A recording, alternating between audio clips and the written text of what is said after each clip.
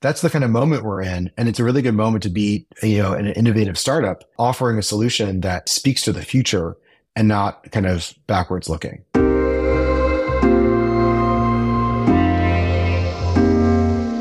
Hello, and welcome back to Product Market Fit, a podcast for early stage founders all about startups, technology, and growth. I'm your host, Moshe Poltorak, and my guest today is Jake Heller, founder and CEO of Casetext, the AI startup revolutionizing the legal industry. I was scheduled to interview Jake this past summer, but 3 days prior to our recording date, news broke that Casetext was being acquired by Thomson Reuters for $650 million. The acquisition forced us to reschedule, but I'm so glad I was finally able to sit down with him for this episode. Jake shared a lot of inside baseball around the acquisition process.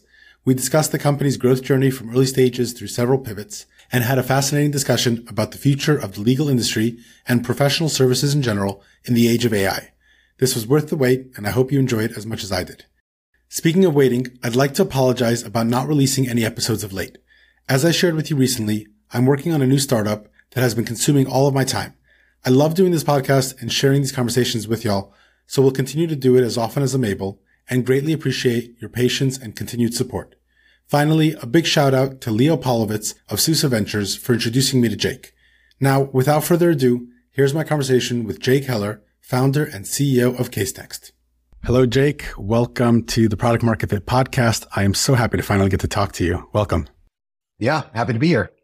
Yeah, absolutely. Let's start with just a quick introduction. Tell us about Casetext. What do you guys do? Who do you serve? And a little bit about your background as well. Sure. So a bit about me, kind of an odd duck. I grew up in Silicon Valley and I've been coding since I was a kid. And I thought for my entire youth, I ended up being an engineer or running a company or something like that. And I ended up falling in love with law and policy. I went to law school. I had a really typical legal career, worked at a big firm, worked for a judge, et cetera. But all the while, I couldn't help, think about the fact that as I practiced law, the technology that was there for us as lawyers was really bad. It was a huge contrast because when I was using like consumer technology, like the iPhone had just come out at the time and Google's obviously awesome. It'd be trivial to find trivial stuff. Like if I wanted like Thai vegetarian food open near me, I can find that in an instant. But if I wanted to find a key case or piece of evidence in a lot of documents that might, for example, exonerate a client or resolve $1 billion lawsuit, well, that's like, you're gonna be up all night until like 5 a.m. And so the technology disparity between what I was using my regular personal life and my legal life was like really, really stark. So I started thinking about starting a company, and that led to Casetext.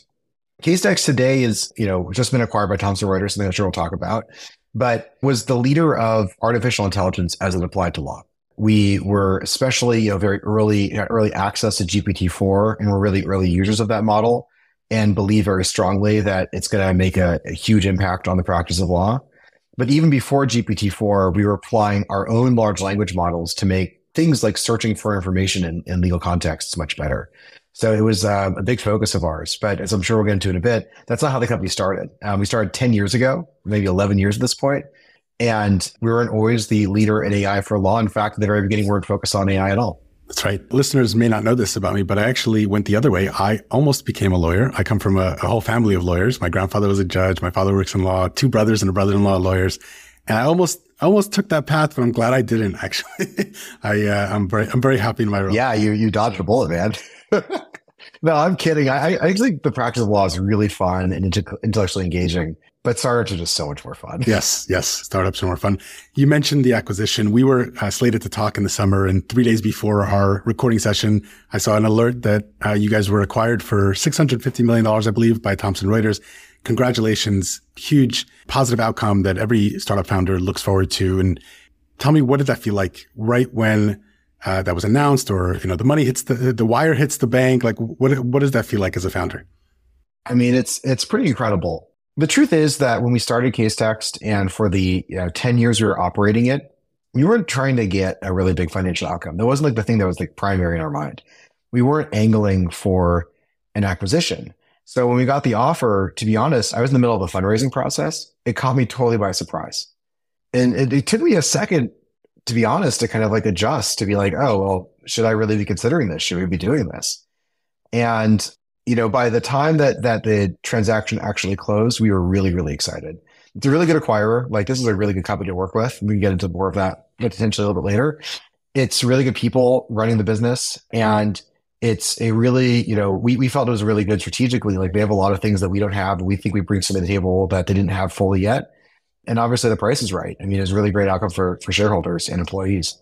We're excited that over a quarter of the Casetext employees became millionaires overnight, just in that one transaction. So it's just absolutely amazing. And I will say, like, I think that one of the things I learned over running the business for 10 years is some people focus on the end of the journey, the outcome, but it's actually about the journey itself. As cheesy as that is to say. I loved every single minute of running the company. I loved failing. Sometimes we failed a lot, getting things wrong, the hard parts. That's the fun part. And I hope people who are in the thick of it right now, maybe daydreaming about that exit or whatever, take a minute to enjoy the present and the process they're going through, because it is, even at its hardest, its own kind of fun. Certainly. Was that courting process with, you said that you were kind of caught off guard a little bit, but there must have been some sort of seed planted earlier, or relationship, or did they just kind of reach out to you and be like, hey, I saw ChatGPT in the news, so we're just going to buy the biggest player in the space? Not quite that. No, world we operated in, which is in legal technology, is a pretty small world. And so we knew the big players, the small players, the medium players, close with all of them. What had happened, in this particular case is we were out there raising a Series D round of financing. We had just released a new product based on GPT-4. It was doing phenomenally well, selling left and right. And we thought this is the right time to start raising capital and growing out the team. And we were right about, like, literally a day away from signing a term sheet when we get the phone call. They said, listen, we know you're raising capital. We know the valuation you're raising at. Give us the weekend to put together an offer. Don't sign anything yet. Give us a weekend to put together an offer. I think you'll be happy with it. And so we were aware of them, but we weren't like in a many months long conversation about potentially working with them. It was a little bit surprising, but in retrospect, it wasn't that surprising. Again, we were doing really well with the product we had just launched. I think it's not hype. I think the AI situation is real, and it makes a real impact for professionals, including for lawyers. And they saw an opportunity to apply what we were doing at a much bigger scale and to do it much better backed by their content. And so it made all the sense in the world, but I can't take any credit for it. It's all them. I did not, see it until they kind of started the conversation. That's awesome. And you, as the CEO, you have the responsibility to bring all offers to the board and consider all offers. Did you know immediately that this is a no-brainer, we have to move in this direction? Or was that a conversation that you had with the board and kind of? It's definitely a conversation. I can't get into every single blow by blow and all that, but I will say that, it had the offer come, say, a year before, and before we were working with GPT-4, before the company was really taking off, I think it would have been a slam dunk. But things were going so incredibly well for us, and it had to be a conversation. Could we build up a much larger business privately? Can we take them on our own, take on the whole industry on our own? This very serious conversation we were having as a board. And it was not, contentious in a sense, like, it was a very good operating board, a lot of respect with each other and open and honest conversation. But on the other hand, it wasn't like a slam dunk either at all. And we really, really, really thought about it. Because of the opportunity of the alternate path, right? Yeah. Oh, yeah. One more question on this topic. I had Sean Burns on the podcast last year, and he's gone through a few acquisitions. And, he brought up the statistic that most acquisitions fail. And part of that reason is because most buyers, most acquiring companies don't have experience acquiring companies. Thomson Reuters is an exception. They acquire lots of companies. How has that, do they have kind of a machine that works in integrating technologies and integrating people, culture, processes? How does that change the likelihood of it working as from the other side, from your side of the table, because they have that muscle well developed? I think that there's definitely an element of that, right? Where they know what they are doing and they know how to make this work, and they know common pitfalls and how to avoid them. I think to their credit, and they learn lessons. They're very, actually, one thing that's wonderful about the leadership at Thomson Reuters is, at least internally, they're very open to admitting, okay, we did this thing once. It didn't work out that well. That's why we're doing it this way. Very transparent, and obviously very intelligent. to be learning lessons from previous missteps, or even not missteps, just things that could have gone better. And so I think that's definitely a piece of it. But I think another piece is that each acquisition is going to be unique. The personality is going to be unique.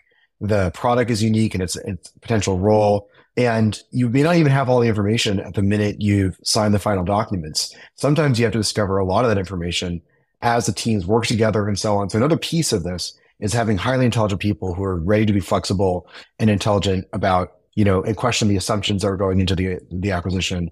And again, we can't offer all the plans and everything's going on internally yet, but I will say extreme confidence in the people running the show here. The chief executive officer, the chief product officer, the chief people officer, the head of engineering, all very involved in this acquisition and very thoughtful about how to do everything. And I think it's really good to be part of that. Wonderful. Let's go back to those early stages that you talked about. You started Case Text, I believe, correct me if I'm wrong, it was almost like a social network for lawyers. And then you pivoted, obviously building this co-counsel product that has been really successful and an AI-driven assistant for lawyers. Talk to me about those early stages. How did you know that the original version of the product wasn't going to be successful? What were you looking at from kind of measuring product market fit, to the namesake of the podcast? And then once you pivoted, were there initial signs where you're like, yes, we're onto something here, and double down on that? Well, the actual story is even messier than all that. And we pivoted a number of times. In the early days, we started building out a product that would help lawyers do research. And my theory was there are certain things that other products do really well, including one owned by our acquirer called Westlaw, another called LexisNexis, are the really big ones.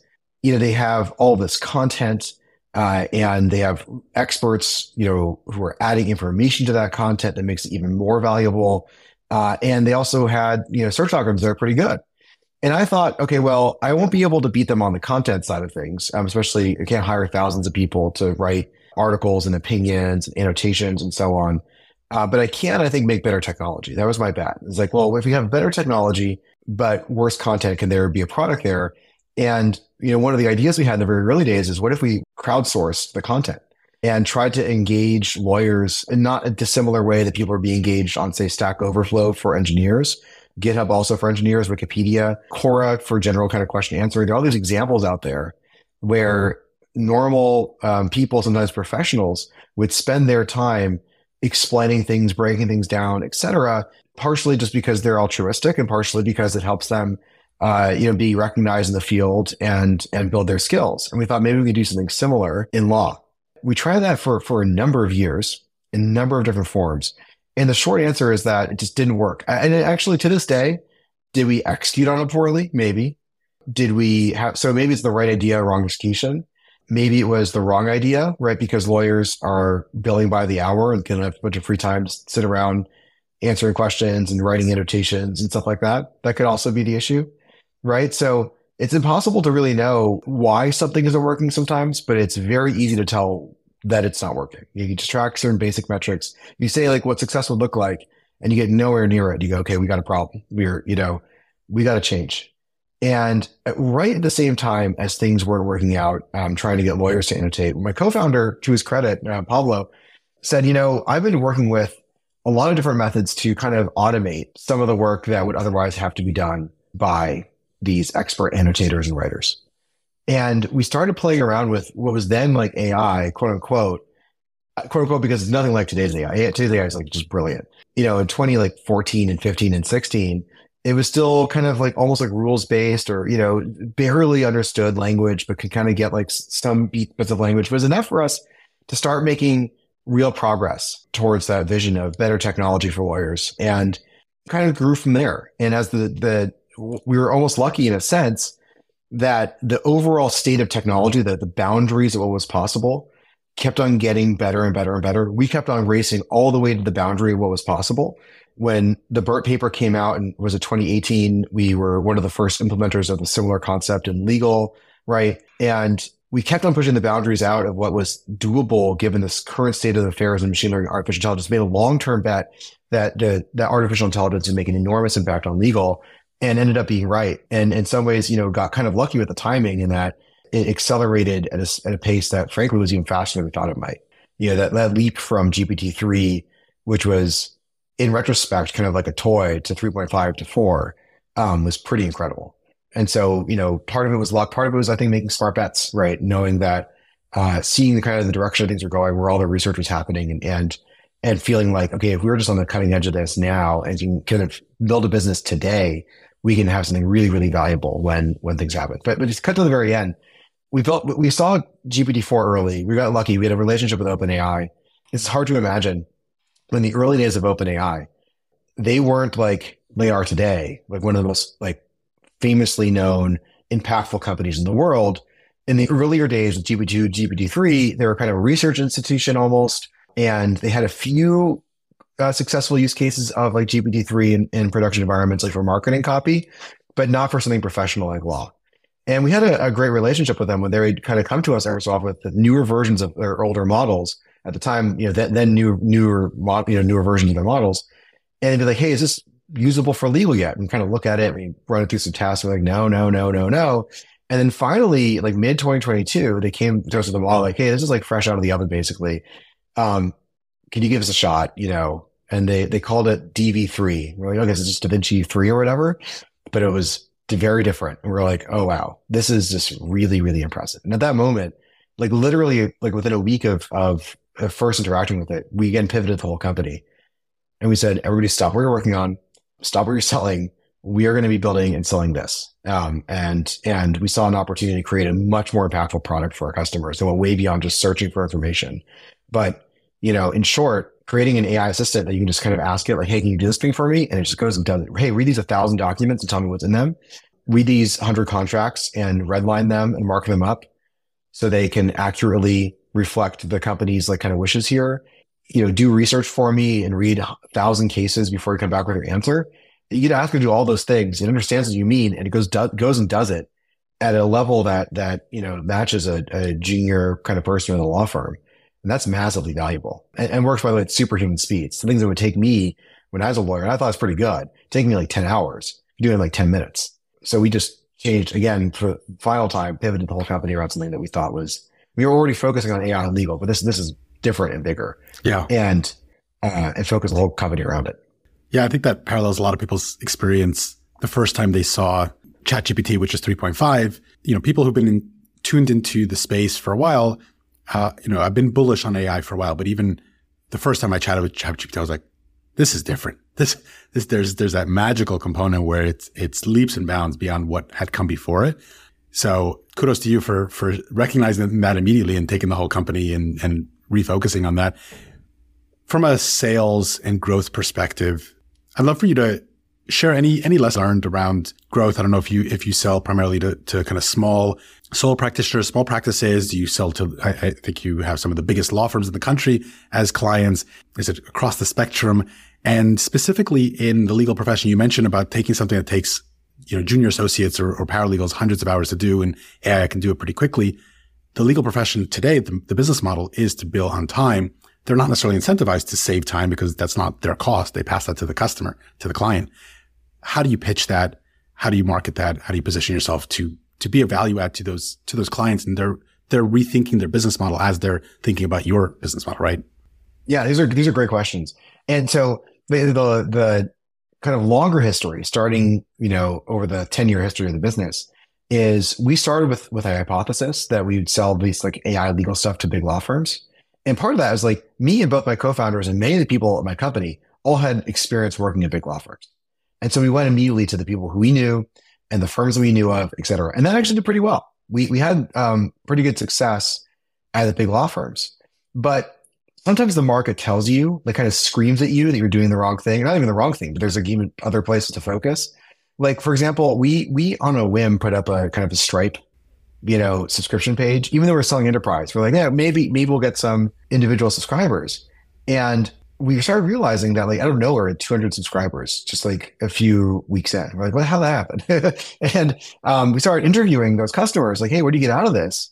And it turns out that with AI, we were solving problems that kind of spoke not just to the very largest firms, but also to very small firms. And it's very small firms oftentimes aren't dealing with the same kind of economics that you mentioned around billing by the hour. Oftentimes, for example, if you're on the plaintiff side, if you're suing somebody, The deal you make with your client is like, if I win, I get a third of the winnings. And then if I don't win, you get nothing at all. So they're actually hyper incentivized to be super efficient and effective and intelligent with their time, right? And so we started finding out about these, I call them niches, but they're actually large parts of legal practice, like hundreds of thousands of lawyers who had different but kind of extreme needs for our technology.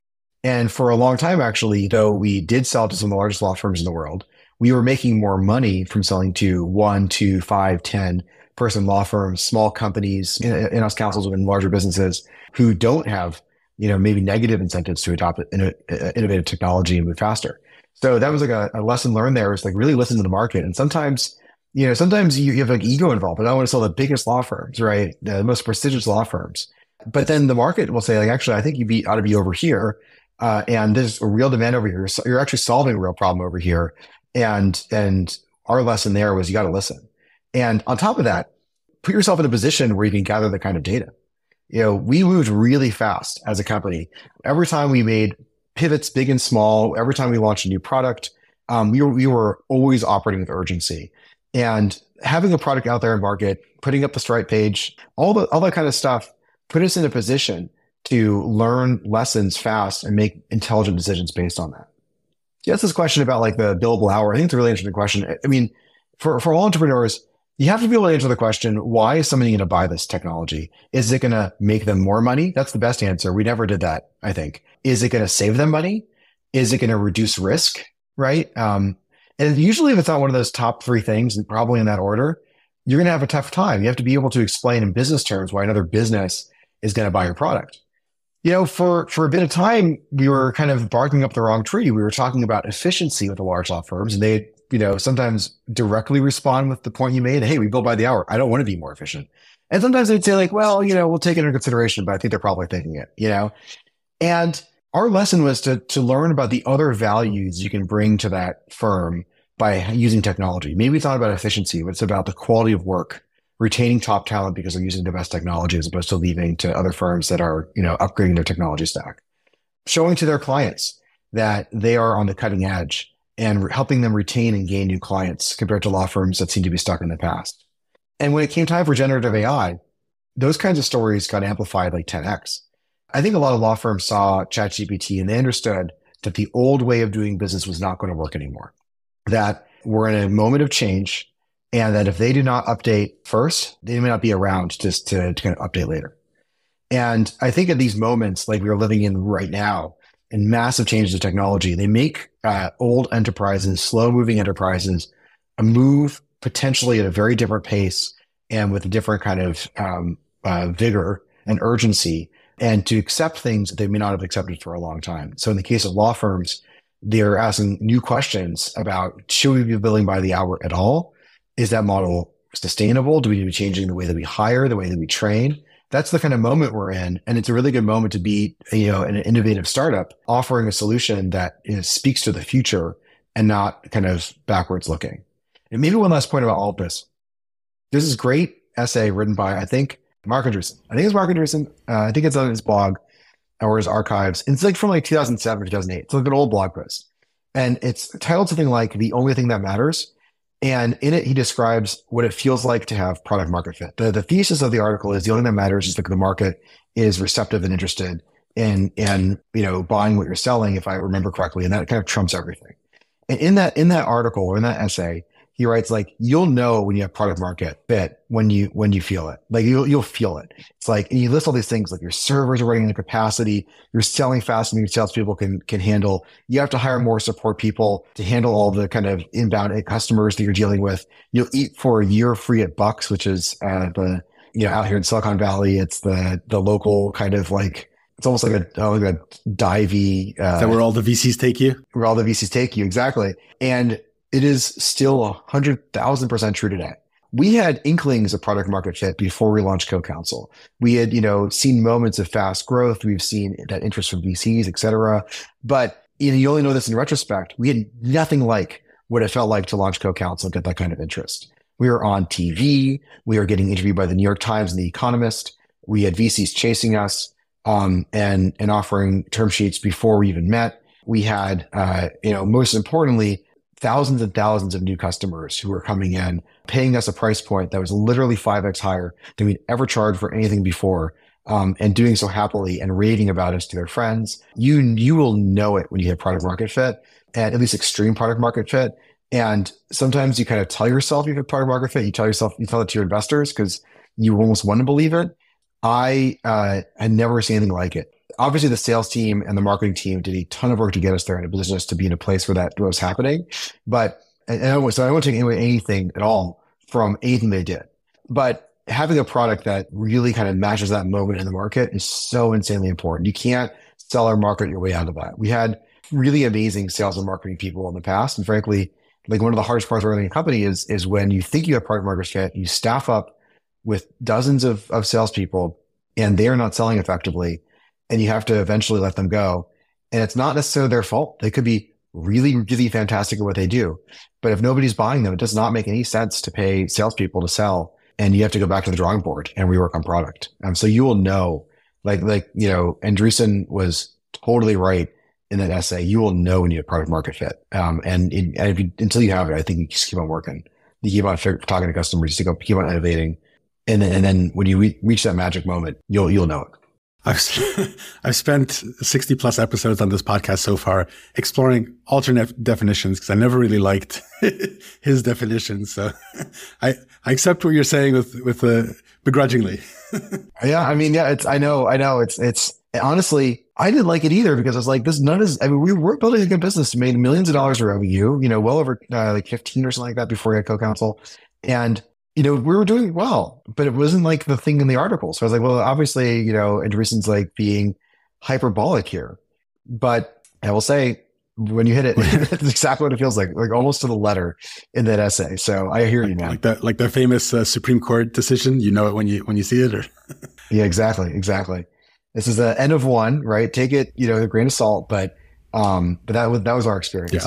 Yeah, just to reiterate, I think you were saying the same thing, that all that work beforehand led you to the point to be in that position of getting lucky, so to speak, and ride the wave that just kind of took over the zeitgeist, with ChatGPT and generative AI.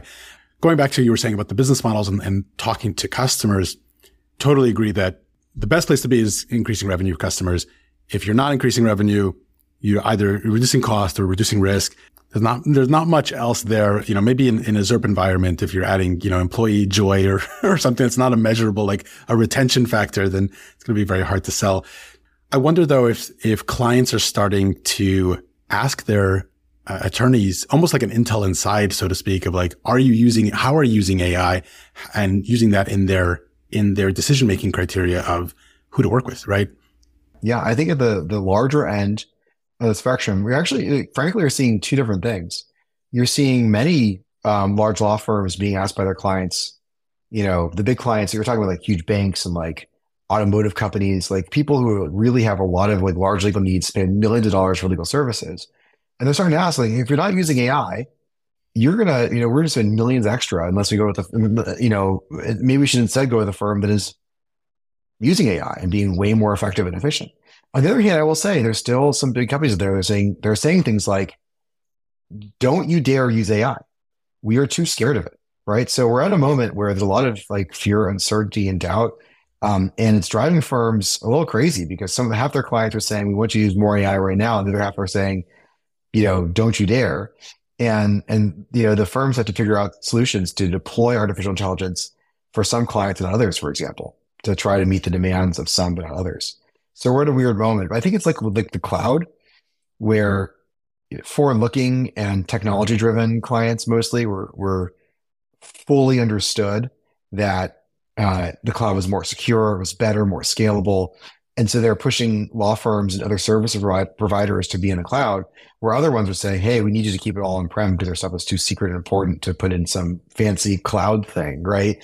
And so I think there's that learning curve moment again. But I can't conceive a world where the next 5 years, just like you can't conceive a world today where people are using iPhones or smartphones, I should say, and email to practice law and to like live out your life, generally speaking, I think AI is going to play that role as well. It's like that transformative a technology. It's going to be impossible to not use it. It's so powerful. And people who don't use it in like 5 years, 3 years even, I think you're going to look at them and like, what are you doing? Yeah. You could have this like, PhD in your pocket that can help you answer basically any question about anything if you're using it the right way or using the right technology, and do your work 5x faster and you're choosing not to. Like that's crazy. So I think that we're going to go through. It takes time, but I think we'll get there. Like the lawyer in the 90s who, wouldn't type, or, in 2005 who wouldn't send the email, right? There's some holdouts, but you got to get on board. Just go back to the point you made earlier. And I want to emphasize this especially for the people who are the early stages of their startup. When I started CaseText, everybody was saying it's a 10-year journey minimum. And I did not believe them. And there's some examples, like Instagram, was founded, got millions of users, got $1 billion acquisition, they were done. I was like, oh, that could be the case too. But that's obviously the extreme exception to the rule. And what we found, at least in our market, is that building over the course of 10 years gave us so many advantages when the moment was right to really, really go big. We had done a good job with earlier technology. So we had good brand recognition and awareness. We had great clients who we could beta with when we had earlier versions of our product. We knew the folks at OpenAI because we were traveling in the same circles and we were building, relevant LLM-based technologies before GPT 3.5 and 4 came out. And so I think they, would check in on us as kind of a barometer for how things are going in law. There were so many ways that we were ready to hit the ground running in ways that other companies were not, because we've been around for those 10 years. And so sometimes the path isn't even clear. I did not know in 2013 that in 2022 we'd see GPT-4. I had no idea. And we were just trying to build a good product for our clients and to do better and better and better over time, and make the right connections and behave honorably and everything else. And all of it paid off during the final year of the business when things were really taking off. And I think there's a lesson there. I think it's about stick-to-itiveness and not giving up if you really believe in what you're building. And knowing that you're making investments now, they aren't even obvious what the ROI will be. Going to that conference, talking to that customer, creating a product today that doesn't exactly, fulfill your hopes and dreams for the kind of thing you'd be building. All of that stuff, it's no guarantee it works out like this, but you're likely putting in place elements that will be very, very successful for you later. And by the way, if you do things that destroy your brand and, short-term gain and, undermine, your perception of the market, you're doing the opposite, right? So play the long game here. Do right by your customers and treat them really, really well. And absurdly well, you would go above and beyond customer success. And if they're demanding a refund, don't hesitate, but try to win them back later, all that kind of stuff. And we found anyways that made an enormous, enormous difference. When we went through this kind of tectonic change in technology, we were ready for it. Yeah. Great advice there. You mentioned that every lawyer is going to have that co-counsel, either lowercase c or uppercase c, but, every engineer is going to have a co-pilot. But at the same time, every consumer is going to have their, whether it's one or many personal assistants. How do you see that playing out in terms of professional services where the professionals are going to be empowered to do more for less, potentially, right? Lower cost, but consumers are going to be empowered to not necessarily reach out to the professionals immediately, where you're going to have consumer tools that get you maybe, 50%, 60%, 70%, kind of like people diagnosing themselves on WebMD, but, now 10xing that with actually an intelligent bot that's giving, mostly decent answers. How do you see that playing out? Yeah, it's really hard to know, to be honest. And so my kind of guess here is that everybody just gets better. The average consumer gets better. They get better, for example, diagnosing in a midnight conversation with, say, GPT-5 or whatever should be even better at medical diagnoses. And by the way, maybe alerting themselves, I got to go to a hospital. Right now, I got to see my professional. This thing that seemed like only a little bit concerning, now I'm more convinced in a way that is dramatically better than what came before, the kind of WebMD Googling around. The next version of that in the medical field, maybe consumers being a lot more informed, a lot better informed, faster. And then the doctors treating them, I think, will also be in a much better position. I think that, there are already examples where models like GPT-4 are recommending to doctors diagnoses they wouldn't necessarily immediately consider, and directions of research to look into. Not to get too private or personal, but my wife went through a health thing at the early dawn of ChatGPT and GPT-4. I think actually at the time I still had access to GPT-4, but it had not been announced or released yet. And we asked about her situation, and it was spot on. I mean, it got to a place that doctors took many, many years to get to, and we were blown away. I think there's been thousands of examples like that right now, right? So the consumers will be better informed, but I think it also put the doctors in a better position as well. And I think that professionals still have in a really, really important place. There's a lot of ways to think about this, but one factor to consider here is large language models are currently trained on a bunch of written text, right? Things that you can learn from books and websites and so on. But there is a lot that you cannot learn from books and websites and so on. How to read a face during a trial. Is this person lying or not? You can write all you want about it. The large language model is not going to be able to do that. People who see the same disease over and over and over again can pick up early tells and honestly sometimes get a hunch, and kind of a tinge like, oh, I think something's going wrong here. My spidey sense is tingling, without even being able to verbalize what's going on. But I think this person may have this problem. We need to look deeper into it. That kind of intuition gained by expertise of living in the real world has an insane amount of value. So you combine that with ultra powerful AIs where you know to ask the right questions to elicit the right answers from your AI. Professionals are going to be, I think, as consumers are getting better and smarter, professionals get better and smarter and faster at their jobs as well, and will have an even more compelling case for why consumers should use them. One of the people I work with at the law firm had this analogy. He said, my son just had hand surgery and lasted 2 hours and paid $50,000 for it. So the doctor had, a quote unquote billable hour rate of $25,000. So the immense amount of value delivered over the course of those 2 hours. The surgeon did an incredible, gave this kid the opportunity to use his hands again. Like that was worth a lot of money over a very short period of time. And this person that I was talking to was kind of hypothesizing, and maybe in legal too, yeah, we'll do your merger and acquisition that usually takes hundreds, if not thousands of hours of many people's time to get through all the different parts of it. What if we were able to do it in just, a few dozen hours? You'd still pay the same amount of money, still pay millions of dollars to help advise you through that merger and acquisition because the value is still there, right? So as professionals get more and more fast and valuable, their hourly rate, and the amount they can take on over the course of a year may go up substantially. And I think it just benefits everybody basically because they're still delivering that same kind of value. The average, the top end lawyer gets paid like $1,000 plus, maybe $1,500 an hour. It's not inconceivable that in 5 years, the top lawyer is getting paid the equivalent of $10,000 an hour, or more, given the amount of value they're able to deliver over a short period of time. Does that mean that there's 90% less lawyers, or that there's 10x more lawsuits to fill the void? Maybe a bit of both, to be honest, and maybe not even lawsuits. I think about like there's law has two sides to it. Basically, there's the part where you're making deals, making contracts, and there's also the part where contracts fall apart or things that just don't work out in real life, and you're suing people. So it's transactional law litigation. On the transactional side, even within pretty sophisticated companies that are like middle size or small, how many contracts just never get reviewed by a lawyer? Literally somebody that gets it and they're like, yeah, next, sign. There's so much where lawyers can be helping, where they're not helping. I have a friend who runs a restaurant business, and he sent me this contract to review. I'm not even a practicing lawyer anymore. I'm like not supposed to be doing this, but he had his contract, and it was for cleaning the uniforms for the business, for the chain kind of restaurant.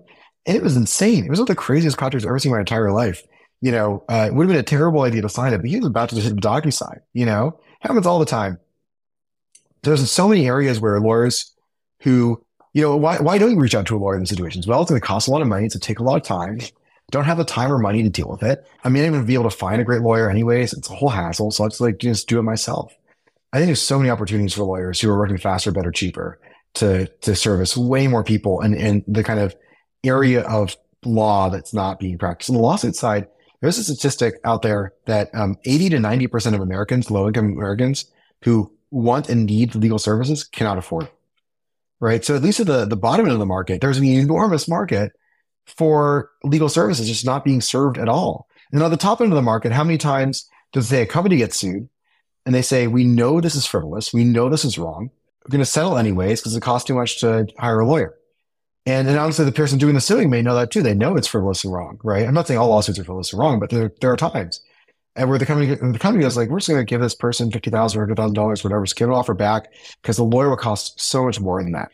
And I think that balance is going to shift. We're going to say, oh, well, we can, try the case for $50,000, or we can maybe settle if we think it's better or faster. And the people suing will know that the economics have changed too, and they may not bring as many cases that don't kind of merit it. So I think that you're going to have these different shifting dynamics that will be super interesting. I think it's going to be, I doubt it's going to get worse than it currently is today. I think, there are a lot of people who just need to be represented who aren't. And I think that's going to be the main impact of all this. That's what we hope anyways. That's the mission of our business, is to help people who can't get access to justice, continue to get access to justice by empowering lawyers to work faster, better, smarter. That's what we think is going to likely happen out of all of this. Cool. One more question, kind of related topic, and then we'll get to our exciting lightning round. We all know that famous story came out of New York. Attorney submitted a brief, had used ChatGPT, and it had completely hallucinated case law and citations, et cetera. I think they got censured for it. Nobody wants to be that lawyer. Is hallucination an inherent feature of large language models? I know that RAGs are, one attempt to try to solve or at least reduce that. Is it working? How do you guys account for that? Do you see a future where LLMs don't hallucinate at all, or is it embedded in the nature? I mean, people hallucinate, people lie, people make stuff up too, right? Or in Reid Hoffman's terms, confabulate. So maybe it's a feature, not a bug, but do you see it going away?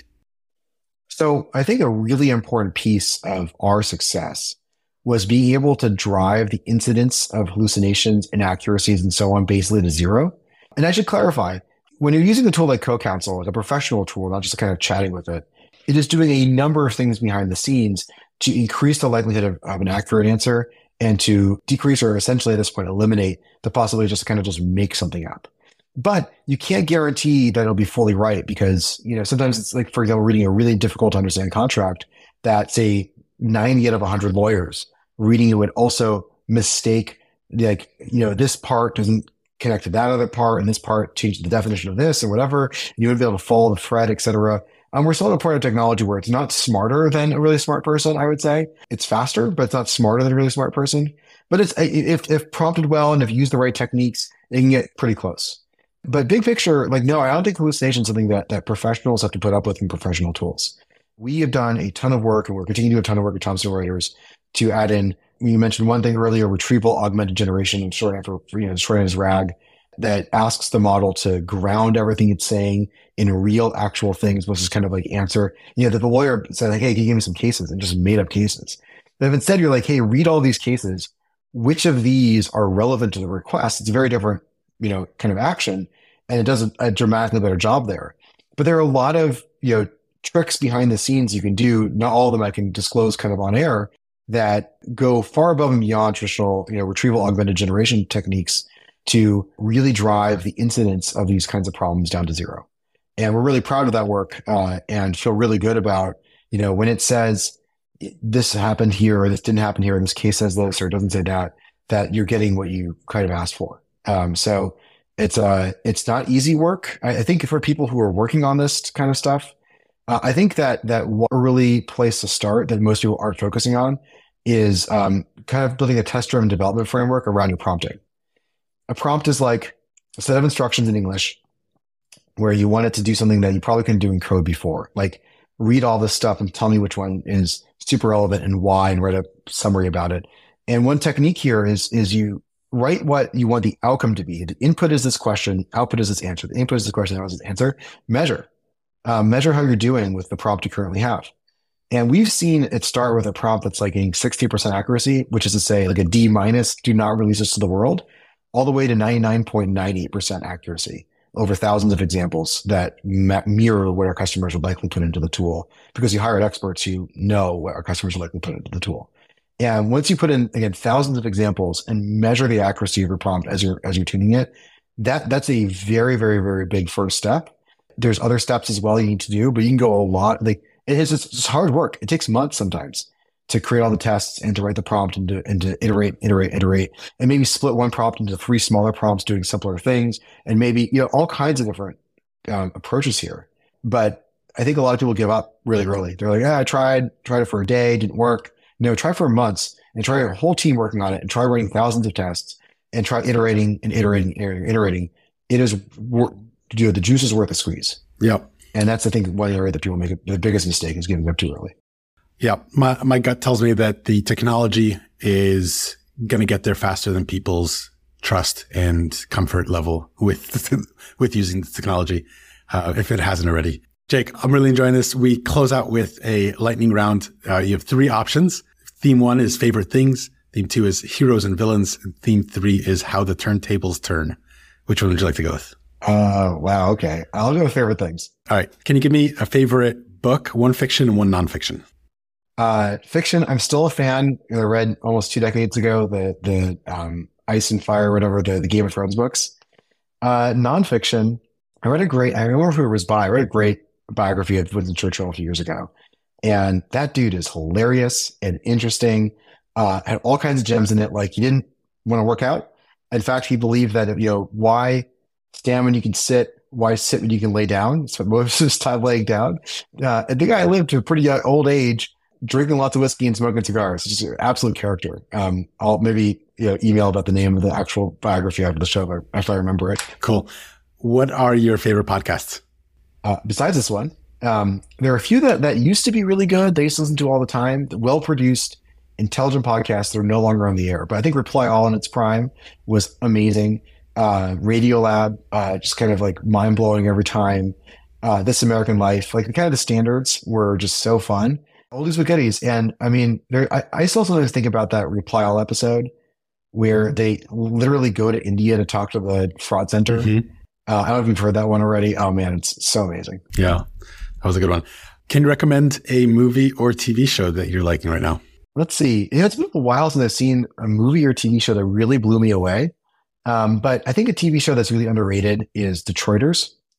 So there's this kind of absurdist comedian named Tim Robinson, has this sketch kind of show on Netflix called I Think You Should Leave. Yeah.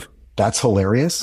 But he made this show earlier called Detroiters that I think is just this really interesting mix of wholesome and weird. And it's my kind of humor anyways. And not many people have heard of it or seen it, but I think it's kind of doing, in a sense, what Ted Lasso is doing, but way more wholesome and way more weird. And it's just really endearing. I could watch a show anytime. Cool. I have not heard of it, so I'll check that out. Last one here. What's one core value or principle you live by or try to live by? That's really interesting. In business, we had our own values for the business, and some of them kind of bled over to like my life. We have a real focus on speed and urgency, and the business is about moving really fast. I mean, I believe that life is really, really short, like shockingly short. I remind myself of that all the time.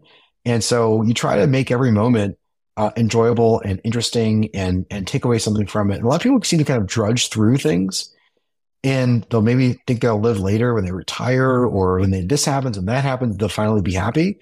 But dude, it goes fast. I have 4 young kids now. And I'm trying to enjoy, I work really hard, but I try to enjoy every single moment I possibly can with my kids. And I think that kind of like having the urgency of now is really, really important, because it's really easy to be kind of convince yourself you shouldn't, or that you're just kind of waiting for something else to happen. I love that. Every minute counts. And I really appreciate you spending your precious time with me, with us, sharing your knowledge and experience. Really enjoyed this. Learned a lot. Jake, if you want to close us out with any final words, and how can people reach you and learn more about Casetext? Totally. Well, thanks again for having me. This has been really fun. It's always fun to talk about this kind of stuff. And hopefully some folks out there who are working on this, especially the early days, maybe even struggling, just keep at it. If you really believe in what you're doing, it's going to work, and you have to believe that, and just have fun with it along the way. Best reached probably on Twitter. I'm at Jacob_Heller, because I didn't get Jake Heller. Or you can just email me. I'm jake.heller@thomsonreuters.com. Fantastic. Thank you, Jake. Congratulations again. Wishing you tons of success, and appreciate your time. Thanks again, man. That's a wrap. Thanks so much for joining me on this learning adventure. Don't forget to bookmark or subscribe to this podcast so you get notified whenever we release new episodes. As always, wishing you rocket ship success on your startup journey. Bye for now.